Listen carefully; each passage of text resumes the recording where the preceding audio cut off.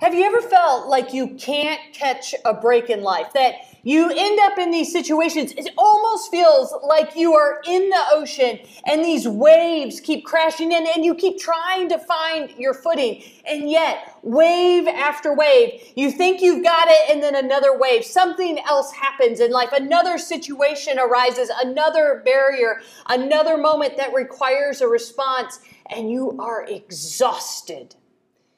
Today, we are going to be exploring this thing about situations when they feel like barriers, when it feels like the waves keep crashing over us, right? When I started this series, I used the image of a brick wall, that sometimes our barriers that we create ourselves feel like brick walls. And then there are times where the situations at hand in life just kind of keep washing and coming over us and knocking us over. And all we want to do is come up for a breath. We want to stand up. We want a chance. We want to just have a moment of rest, a moment of peace. And yet another wave comes. So as we try to figure out, okay, how can I respond? How can I flourish when? How can I win? I don't seem to be able to find my footing. We are going to look at the prophet Elijah. And the prophet Elijah, he is considered one of the great prophets in Judaism. He takes up a considerable section of the Hebrew Scriptures of prophet-wise, and of the things that he does, the places he goes, the people he interacts with, the things that he says. No book was written by him, but there is much to be had of reading about him in 1 Kings. And Elijah, he's kind of an interesting character. And where we're going to start reading about him today, he has really just appeared into the story. Into the story of there are kings and there are moments where things seem to be falling apart. When we get to where he is today in the scripture, it is a drought. And of course, the area of Israel, of ancient Judah, that's all arid land, right? That is today modern day Israel, Palestine, Lebanon, Jordan. Like it's kind of all in that area. And we know that area as being arid. Droughts are very real. They can be very severe.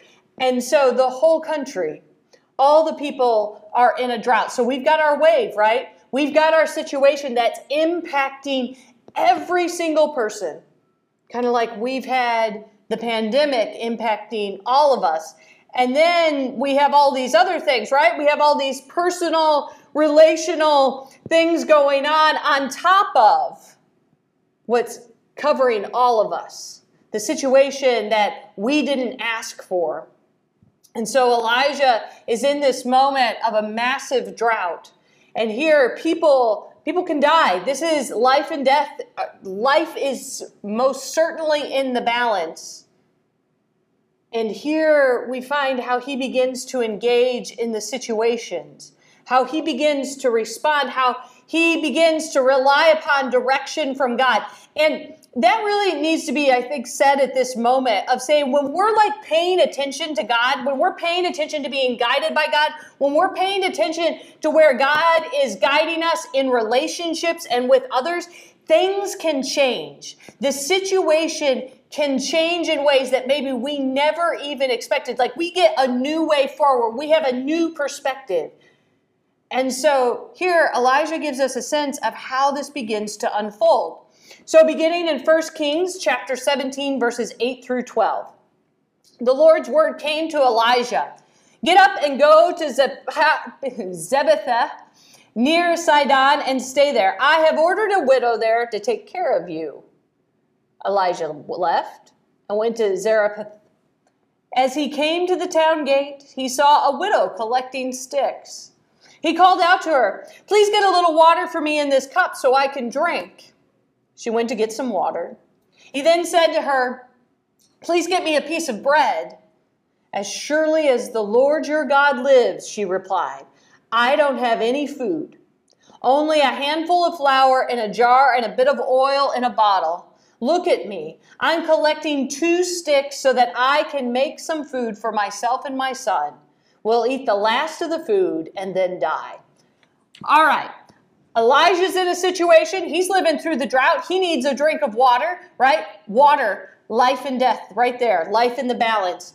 And he shows up and he asks this woman, he sees this woman and says, "Can I have a drink of water?" And she is able, in the middle of a drought, to give him water. And it's really important to understand that this act of hospitality, right? This moment of her going, "Okay, I see you're thirsty and I can meet you there."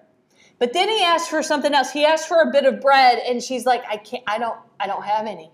Like, we're starving to death. What little we have is about to be gone and our lives are in peril.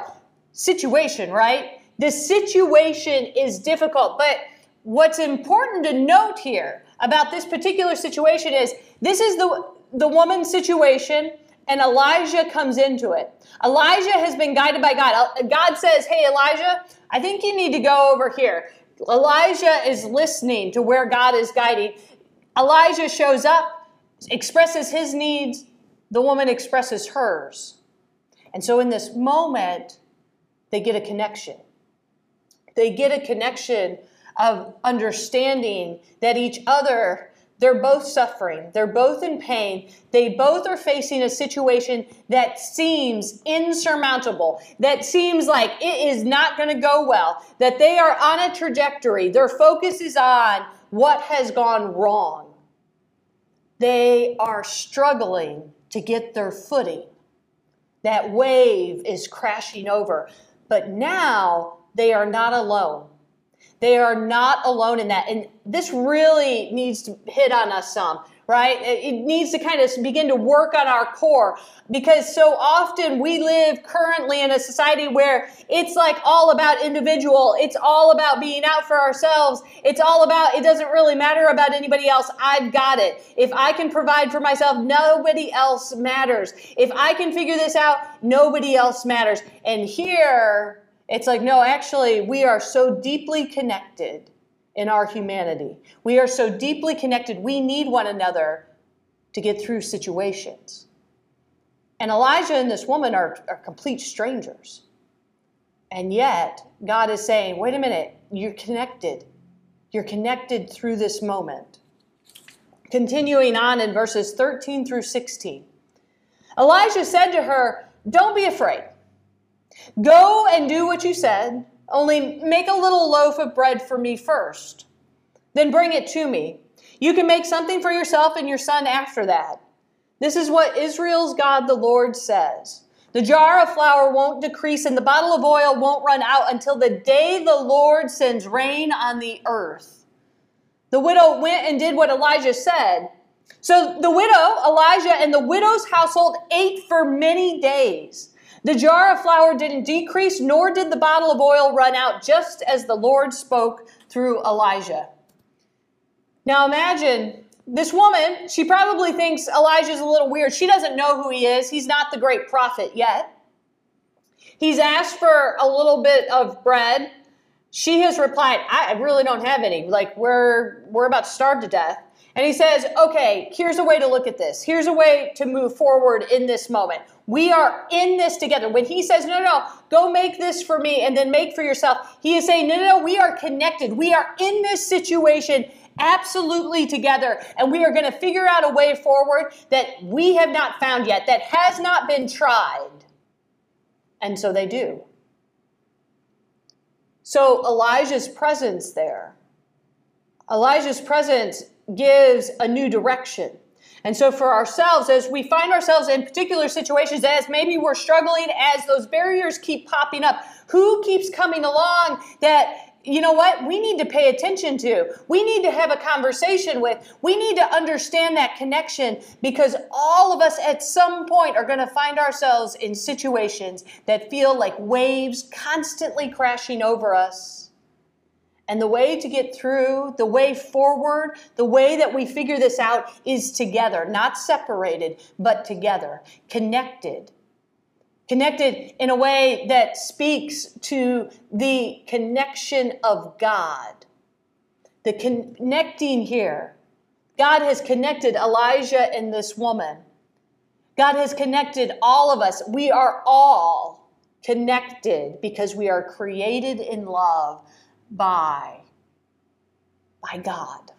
We are created in love by God for peace and joy. And so to begin to get down into that deep connection, to begin to go, wait a minute, how is this facilitated? How does this look like? Who do I need to be talking to? Where do I need to be going? What do I need to be saying? What do I need to be listening for in life? That maybe it may be the answer. It may be the way forward. It may be the guide we need to get through the situation we find ourselves facing. Continuing on, verses 17 through 18. Right? Things seem to have gotten a little better. They've seemed to get a little bit of footing. And then, after these things, the son of the widow, who was the matriarch of the household, became ill. His sickness got steadily worse until he wasn't breathing anymore.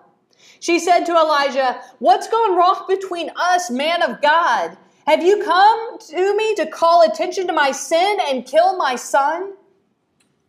The wave, right? Elijah was with her. They seemed to be getting some footing, seemed to be finding a way forward in their situation, both of them together. And here, another wave comes right on over. And in this moment, she is so stricken, she is suffering, and we could totally legitimate, right? She not only thought that she and her son were already going to die, and that things were not good. Then there was this upswing, right? There was this moment of, wait a minute, there is a way forward in this, and now her son gets ill, and it seems like he is going to die, and she is at her wit's end. She's like, what in the world? And in this moment, she does something very interesting. She assumes the worst. She assumes the worst in herself. What sin has caused this? What imperfections of mine have caused this? She assumes the worst in others. Elijah, hey, did you bring this to me? And she assumes the worst of God. She said to him, no, like God must be doing this. And so often, right? So often in our worst moments, when we are feeling our very worst, we immediately assume the worst of ourselves, others, and God. And so in this moment of her being so stricken in pain, she is suffering at the thought of losing her child, that she lashes out. It's a very raw and real moment. It is a moment of complete reality, authenticity. Maybe we can even feel that building of just how bad we have found ourselves at different times in our life going, I cannot believe this is happening. How is this situation? Are we serious? What have I done? We assume the worst in ourselves, others, and God when we are feeling at our worst. We look so often to blame someone when really it's just the situation at hand. She lives in the ancient world where a scratch could mean life and death, where drinking the water was easily life and death, where they may not even understand that the flea bite might cause death, right? They live in a very precarious time. And it's not because of someone else or herself or because of God, but instead it is just the situation at hand, and it is not good. And she is struggling for finding some footing. She is honest about, it's like, I'm kind of giving up. And Elijah responds.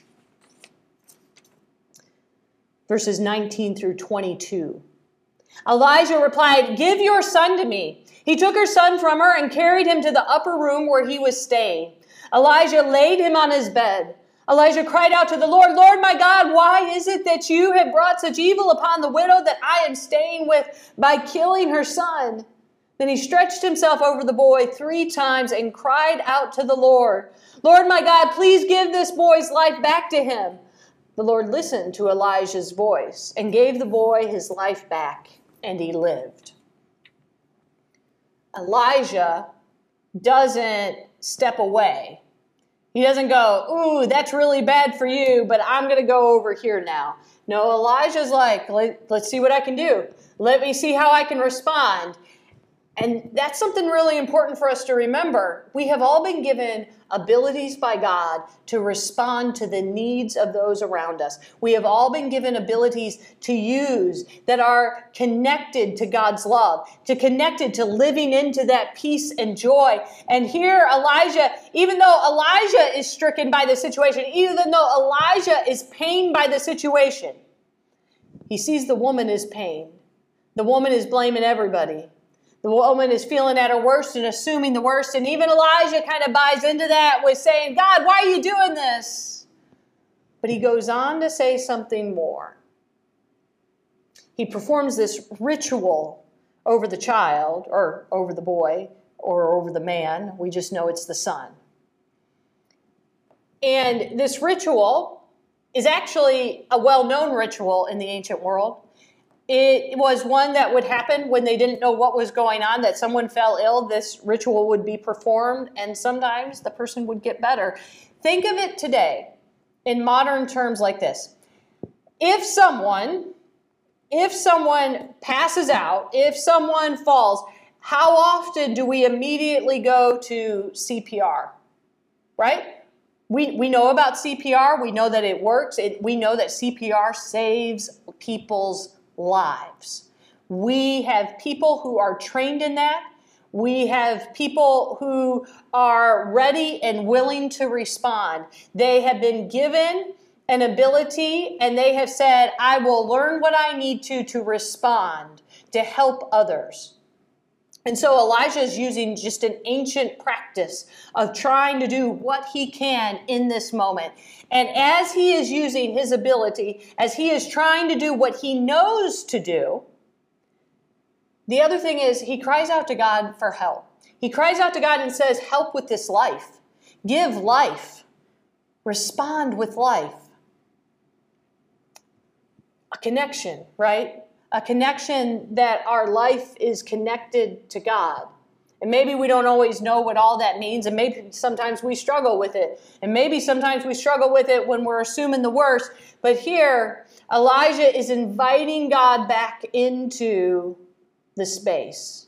Not that God ever left it, but it's an acknowledgement of saying, wait a minute, God, we need some life here. I need to know how to give life. I need to be this conduit of life giving to other people. And so when we're thinking of our own lives, when we're thinking about how we're maneuvering through, how often are we praying? How often are we looking to God and saying, wait a minute, how can I give life to this situation? How can I renew and energize? How can I rejuvenate? How can I build up? How can I encourage? How can I be part of a way forward through this situation instead of staying focused on everything's falling apart? We're at our worst. The wave is going to take us.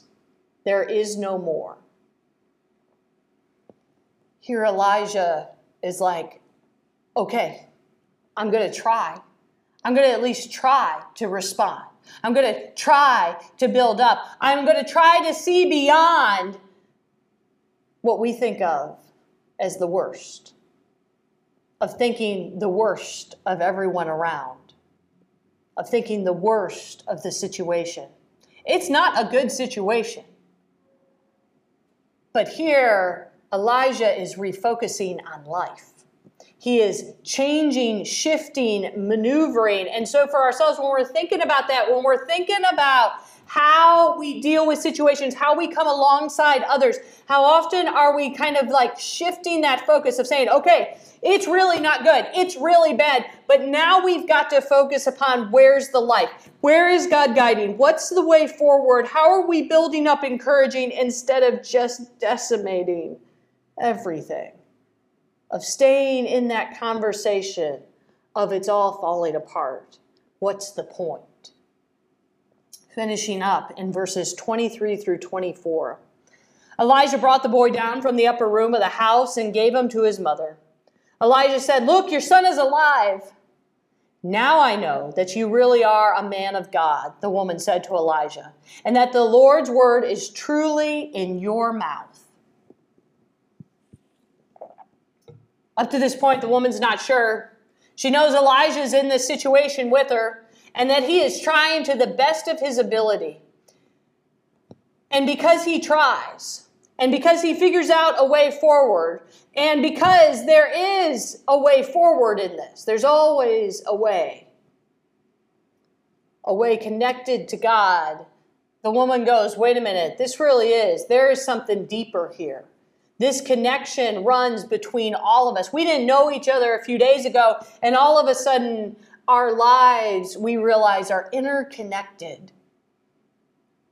Life vibrates between each of us, whether we know each other or not. And so when we begin to look for that connection, when we begin to go, all right, God, where's that connection? Help me to understand that connection between myself and others, that it begins to take on new shape, new form, and looking forward in ways that maybe we never thought possible in situations. When we commit ourselves to being an encouragement, when we commit ourselves to love, when we commit ourselves to joy and peace, what begins to change in our relationships? What begins to change in the people we interact with? How do those things begin to change? What people come into our lives to guide, to walk alongside?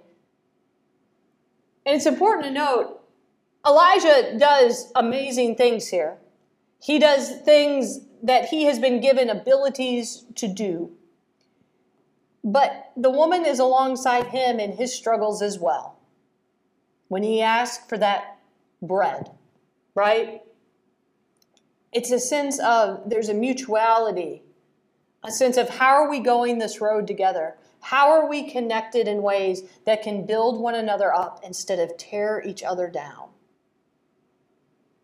This story about facing situations is recognizing that we cannot go it alone, that we need people around us that are willing to dig in and to look and to guide and to listen and to try to understand how that connection is working with God, how that connection is working amongst each other, how we are each searching and trying to better understand every single day the abilities God has given us to build one another up, to encourage one another. And so how will we be challenged today by this story of Elijah? How will we be challenged in the connections we've made with others? How will we be challenged to be guided, to know, to listen, right? For as the wave crashes, who are we reaching for? How will we find our footing? And how are we helping others find their footing? How will we be present in ways that are all about that love, are all about possibility, are all about, let's understand this connection even more? How will we be challenged by this story today? Amen.